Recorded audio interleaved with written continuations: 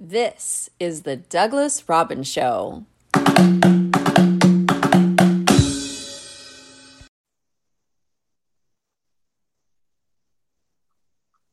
Hello, and welcome to Douglas Robbins' Den of Discussion. Today we are speaking with Dr. Christopher Brown. He is the professor of early childhood education at the University of Texas at Austin. Welcome, sir. How are you? Terrific, Doug. How are you doing? Thank you for having me, by the way. I really appreciate it. Absolutely. I'm very excited about this conversation because, as we said in the pre-show, this early education is really the crux, the beginning of the trajectory for any and all children, and how they are viewing the world, how they are viewing themselves in it, and what these initial expectations are. So I just want to start with an initial broad question. Sure. Is who sets policy? I know there's a U.S. Department of Education, but I know it also happens on a more local level. So who sets policy, and where and when are these policies often being developed? So most educational policy is set at the state level. And from there, it trickles down. And depending where you live, it might be a school district or it might be your county. And they take whatever the state is telling them to do and they reinterpret it to fit their needs within the context that they're living in. I live in Texas. I'm not from Texas, but Texas education policy, as you know, in the past with No Child Left Behind, has really influenced a lot of things that happen across this country. And so in our state, the state policymakers, what they decide as policy can really affect what takes place on a daily basis in kids' classrooms with their teachers, with school administrators. And the big focus here in our state and in most states is typically on student academic achievement. And so that drives a lot of the conversation that you see and what's happening, particularly even more so now in early childhood classrooms. Can you remind people what No Child Left Behind is? Because I remember Sure. It was sort of a hollow program, if I recall correctly. But please, speak on that a little bit, if you would. Oh, I'm happy to. So back in 2001, when No Child Left Behind went into account, what the focus became was ensuring children starting in grade 3 all the way through, end of high school were achieving at a particularly high level in mathematics and literacy or reading, whatever it may be, however it's framed within your state. And what was different about this is they wanted to put stakes behind it. So people would be held accountable and states had to determine what they wanted to do. But if kids were performing at a low level for a long time, they tried to put in more options for parents to seek out tutors or to transfer schools. In our state, what it does and what has happened is schools get ranked on how they perform on standardized testing.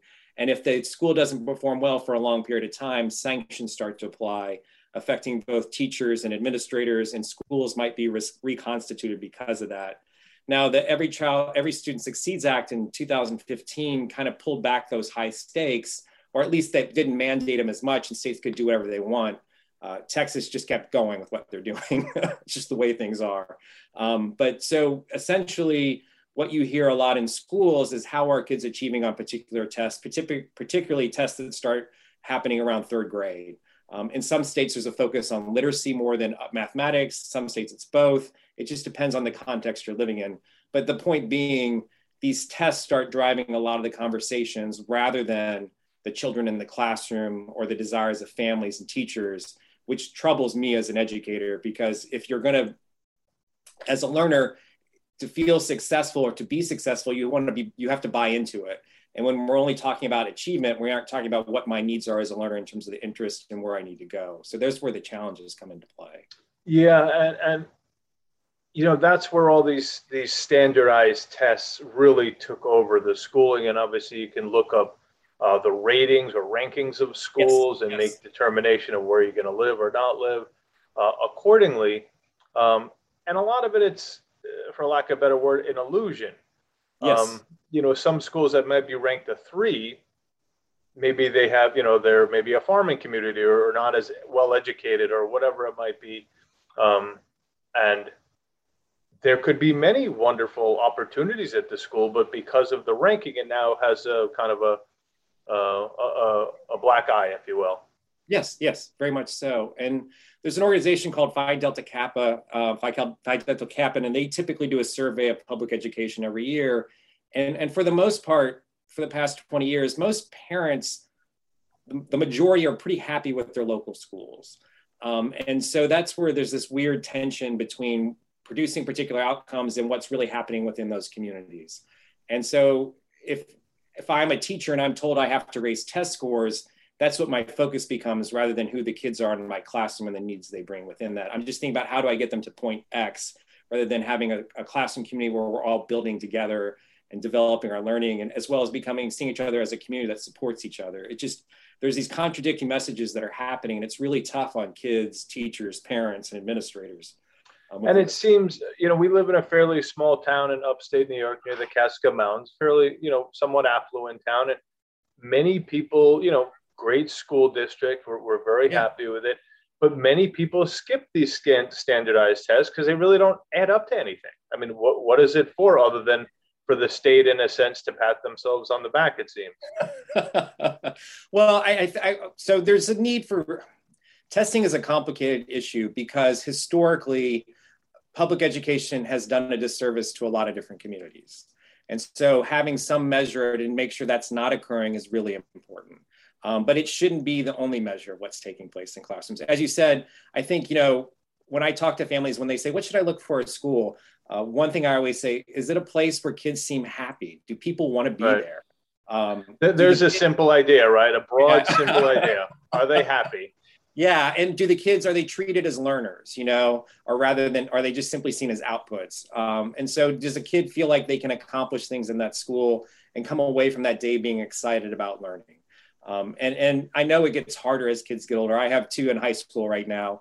And the world, they ask them what they've learned today, nothing. And then that's not true. Yes, we get that same response. Yes.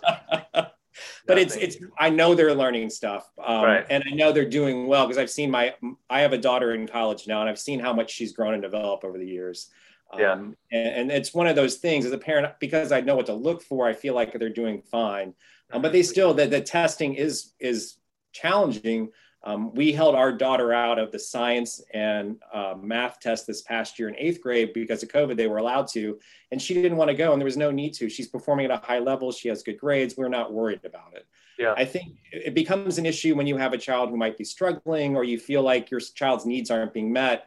Having that type of information is something you can use to have a conversation with the school community. What are we doing to serve my child in a better way? Mm-hmm. So it's not easy, cut or dry. It's always messy. We're dealing with human beings. And so it's just one of those situations. The more informed you are as a parent or a family member or a teacher or administrator, the easier it is to figure out where things need to take place to support kids so that they can be successful in school. When I was a kid, I grew up in the 70s and 80s, and schooling was very different than it is nowadays. And back then it was, a very large school, more of just a production line, get the kids through, not a lot of, say, individual attention. Sure. And so, but now then at the same time, we had a lot of time to play, unstructured time, to wonder, to create. And it seems the opposite has happened now with everyone and everything getting so competitive. We're creating children, we're putting all these pressures and demands upon a 5-year-old which is absurd to be putting any pressures on because they're just developing themselves at that point. Where are we failing as far as not enough unstructured time? And is it just a societal, in a sense, sickness that we're putting so much pressure on the kids to have them start worrying about college when they're in kindergarten of all things? I think you're raising a really good point. I think we do need to take a step back and recognize kids are smart and capable and that they can accomplish many things that we sometimes do not pay attention to because it's not on our radar at that moment. The things you're talking about, having time for free play, outdoor space, hanging out with your buddies and friends, that's a really important part of our development as human beings. And it also helps us as individuals start to create our own identities, our own interests. And by engaging with other people, we start to see what we like and don't like. And I think with learning, what's so important, we have to make sure, there's a lot of research showing for kids to learn, they have to be interested in the task at hand. They also have to believe they're going to have the ability to accomplish what we're asking them to do, and they have to do it in a supportive place. So when you're focused only on scheduling a child's life every day from 9 a.m. to 5 p.m. and not thinking about what the child wants or what the child's interested in, you're pushing them away from things that help them see themselves as smart, capable people across the day. Right. And when kids latch into something, they'll pursue it, till they know what they want to know. And I think that's something we have to recognize too as adults. We got to give kids the space to figure out what it is they want to be and who they want to what they want to accomplish. And if we don't give them that space, they're never going to, latch onto something that's going to drive them forward. And as you know, as your kids get older, they have more and more choice. So they need to be ready for that by knowing what it is they want to pursue. These are great points. And it seems we're creating bad habits. Yes. We're teaching them very bad habits. Yeah. Right? Because now they're just trapped in sort of the pros and cons, the intellect of, I have to accomplish X, Y, Z. And it really removes that individual interest, joys, purpose from the equation. And then I'd like to get back to one other thing. So, we have the standardized tests and regular testing, and that's fine. It's been around, that style of test taking forever. But, we've learned over the decades that there are many different types of intelligences. And often these intelligence, creative and otherwise, it's sort of pushed aside for the kids who are essentially better at test taking. Yes. Do you have a question? I'm sorry. No, it's a conversation. So what can we do to accommodate that a little more? Because like you were saying, well, it's easy to have now low self-esteem if you're not good at test taking, but you're super creative. Right. No, and they don't jive. They don't mesh up. And I think that's where, as a parent or as a family member, you have to have those conversations with your child's teacher about what type of kid they are, what type of learner they are, what's important to you as a parent. So going to your child's teacher and saying, hey, I don't care about the standardized test score so much. What I care about is I want my child to leave this classroom seeing him or herself as a learner. I want them to be happy, and I'm going to help them. If they're not doing something that they need to be doing when they leave this grade level, I'm willing to work with you to help them get to that point. But can we do it in a way that taps into their interests and taps into their needs, or into the class community? I think we are starting to recognize as a society the value of the arts much more so. I mean, if you look at, a lot of the explosion in the economy is around media and providing entertainment and things of that nature. So I think we just have to, as a society, think about what are we asking our kids to do now, and how is that going to give them the opportunity to become the people they want to become? And I think we also recognize we're, as humans, very fallible. We don't know what the future is going to be like. So to assume that knowing X, Y, and Z right now is going to ensure your child has a successful life is crazy. And so we just have to really think about how can we give our child not only academic skills, but the social emotional skills, as well as the physical skills to be able to engage with multiple people in many different ways, and to see themselves as a confident learner, so that when they're presented with a challenge or with something they have to learn that's new that may not fit what they've already done in the past, they feel like they can accomplish that. I think we just have to really rethink what learning means. Learning's not being able to recite poetry, which is a wonderful thing to do, but it's knowing that if I was given a poem and I was asked to recite it, I could see myself learning how to do that and be successful at it. So it's not just memorization, but actually thinking about the process of learning, engaging in that in a way that's meaningful and self-motivated, and then producing something. It may not be exactly what we want to see, but it represents who you are as a learner, and that might create a new opportunity to foster a conversation that goes in a direction that we weren't anticipating, but it's still leading us somewhere forward within the process. Mm-hmm. We want productive people, and productive people, they might be driven in certain ways, but, we want people who feel confident when they leave the school system. For sure. And this, a lot of the school system, what I understand it to be, and maybe things are changing a bit now, is really just information based. Like you said, regurgitation. Are you good at taking tests? Can you remember this? Do you have good technique on learning? and then spitting it back out on a test or a paper. Yeah. But, often this isn't helping the child navigate the world, navigate life.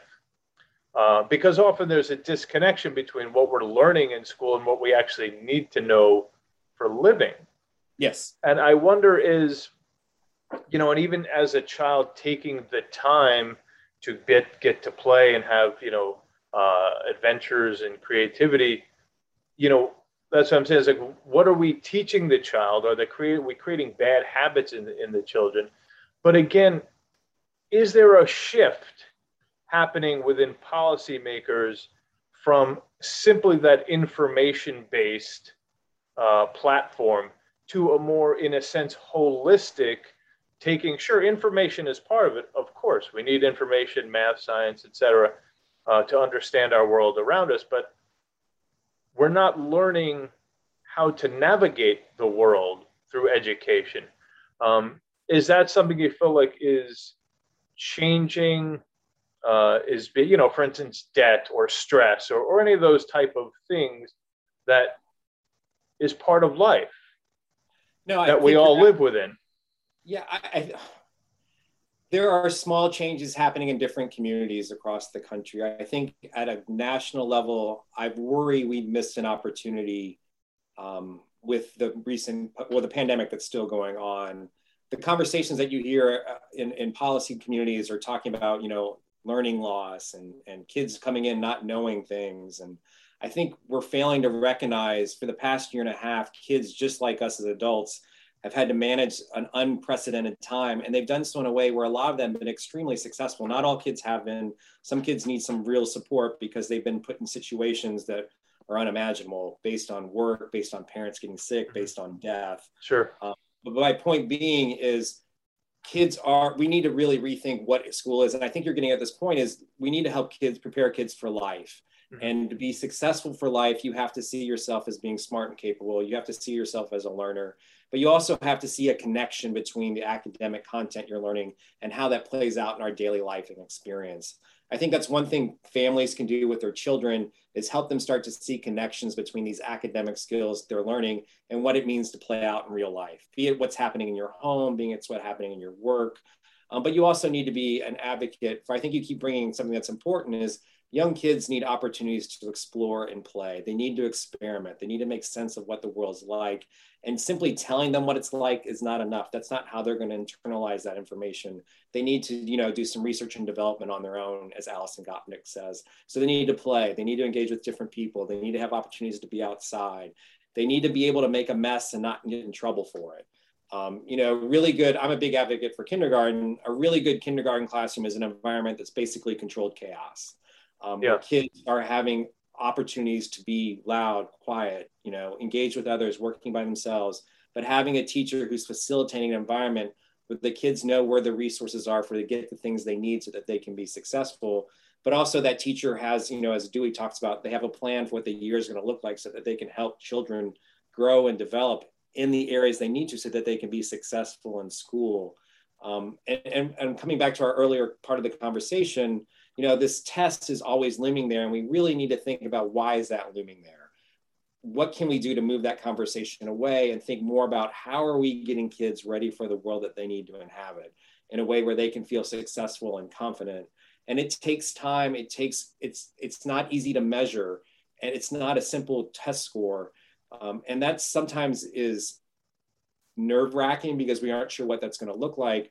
But if we are all engaged together, if we have competent people working with our children, and we as families are invested in it, not just for our child, but for the whole classroom and the whole school, things change. A school community that's thriving is a place where everybody's engaged and working together.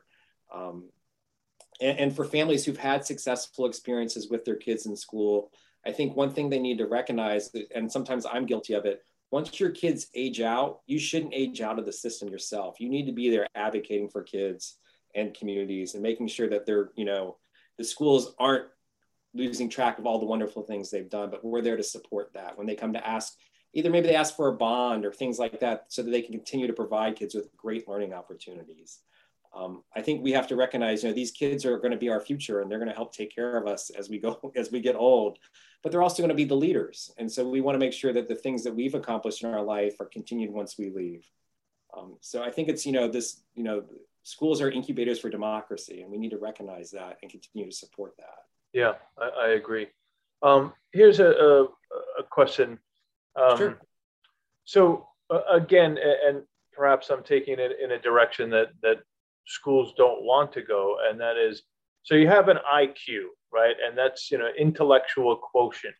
And often people are rated at this or that, and I'm a genius or not a genius or whatever. I'm not talking about myself, but certainly not a genius. But then, we have EQ, which is an emotional quotient. Sure. And that's kind of pushed by the side.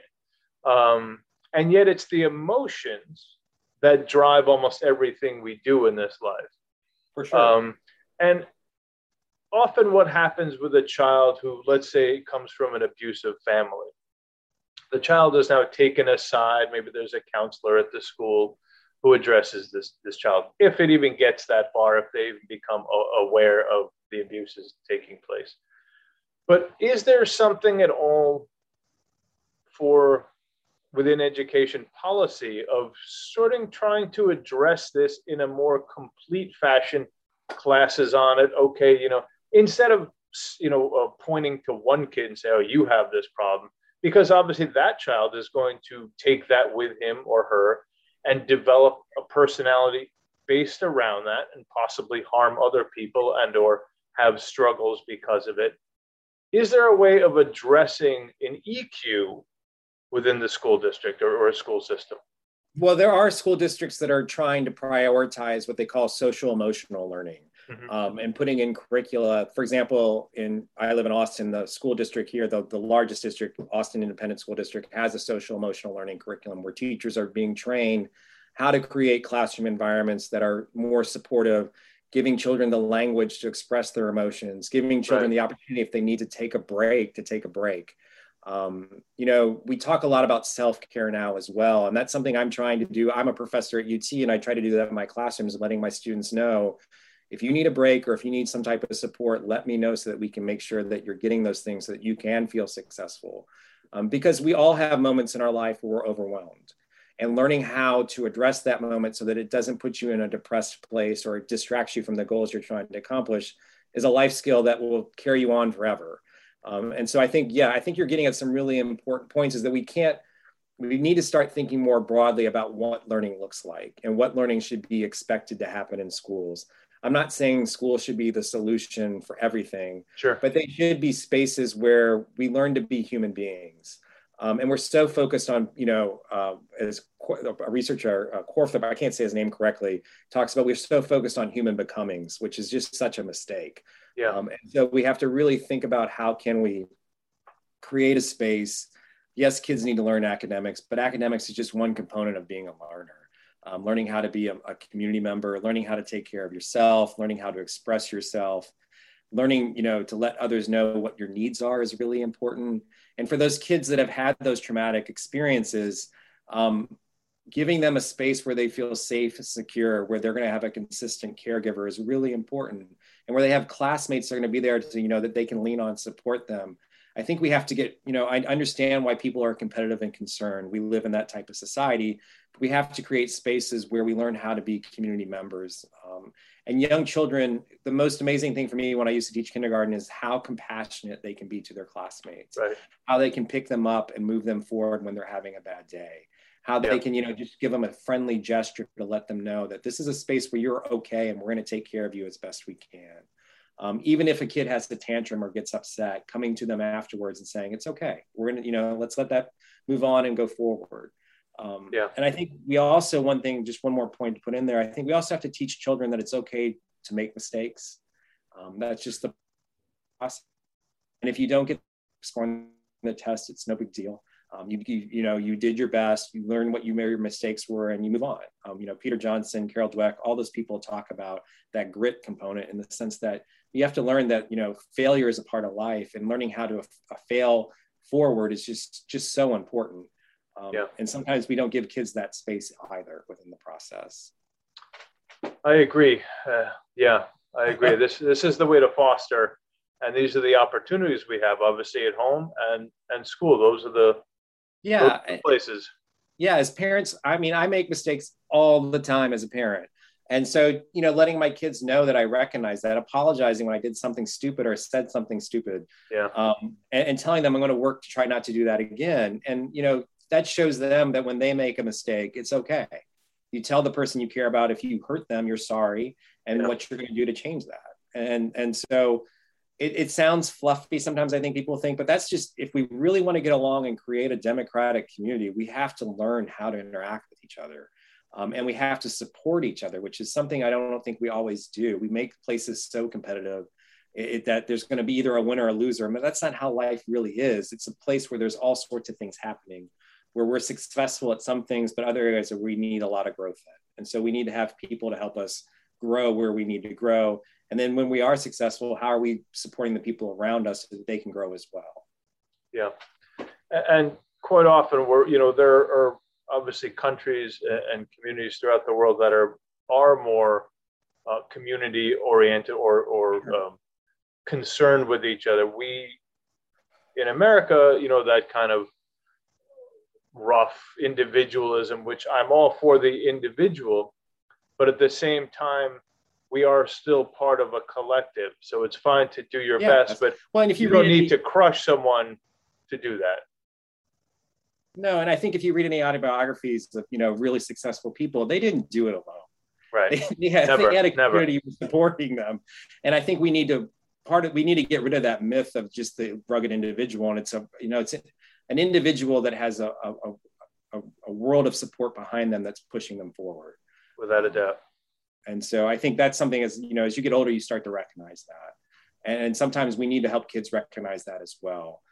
Sharing examples of community leaders or people in our lives that we idolize, and showing how that wasn't just them. They may be the person getting the accolades, but there was a community behind them that pushed them forward. And that as a parent, you want to be that for your child, and help him or her be successful in the world as they go forward. Absolutely. Absolutely. So speaking with Dr. Christopher Brown, he is also the author of several books, including more recently, Ready for Kindergarten, and another one, both came out this year, Resisting the Kinder Race, Restoring Joy. What's that? Resisting the Kinder Race. Yeah. Restoring Joy to Early Life. Well, what is the Kinder? I'm sorry, I thought it was Kinder. No, it's actually Kinder for kindergarten. Yeah. I'm a little slow. I told you I wasn't a genius. No, it's that totally makes sense now. Okay. Yeah.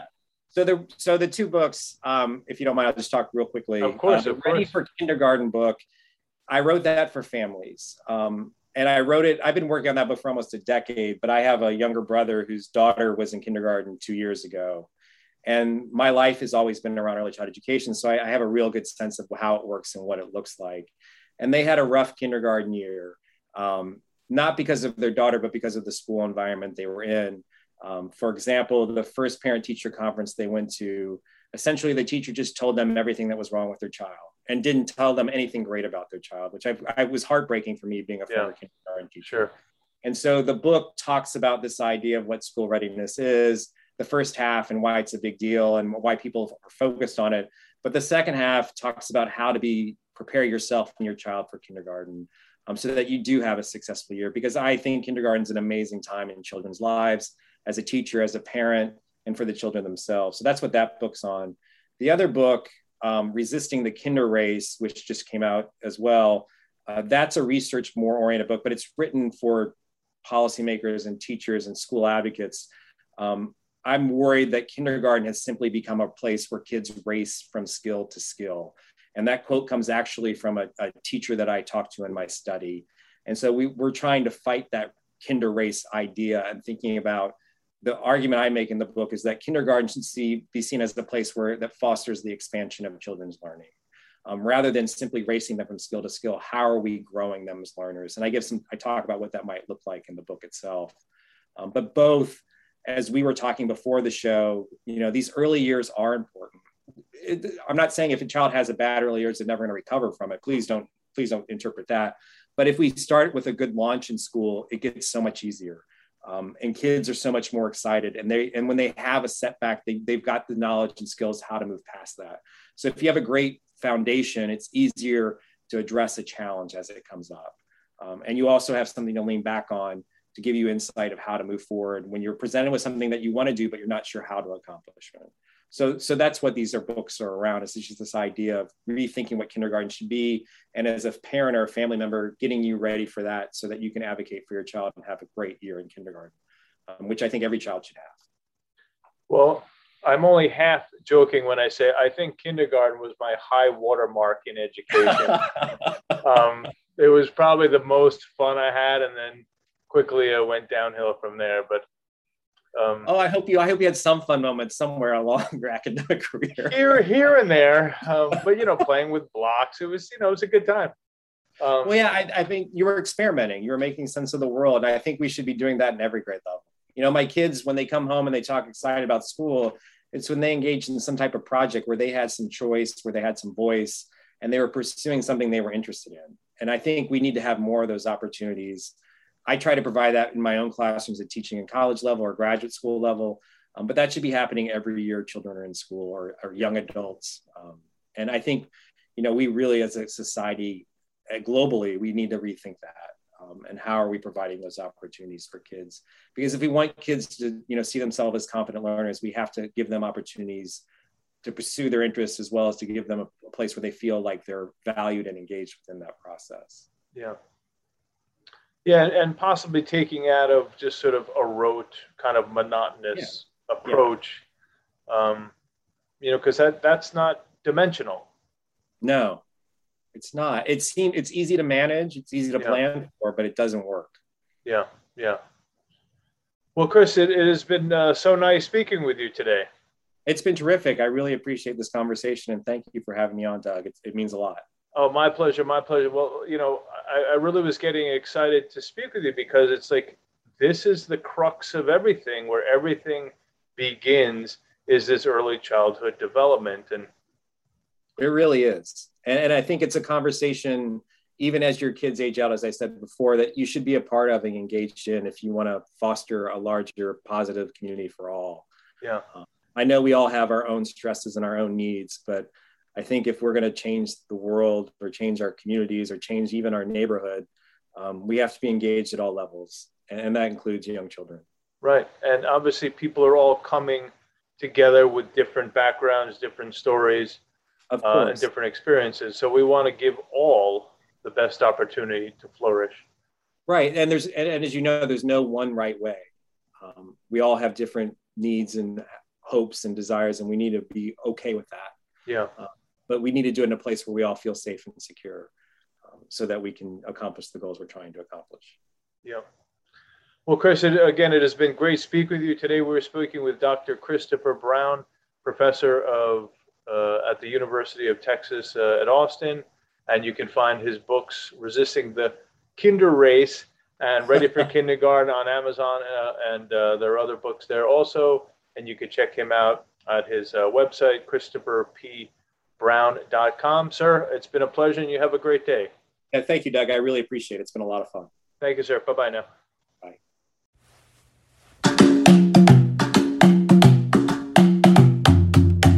Thank you for listening to the Douglas Robbins Show. To find out more about Douglas and his books, check out DouglasRobbinsAuthor.com.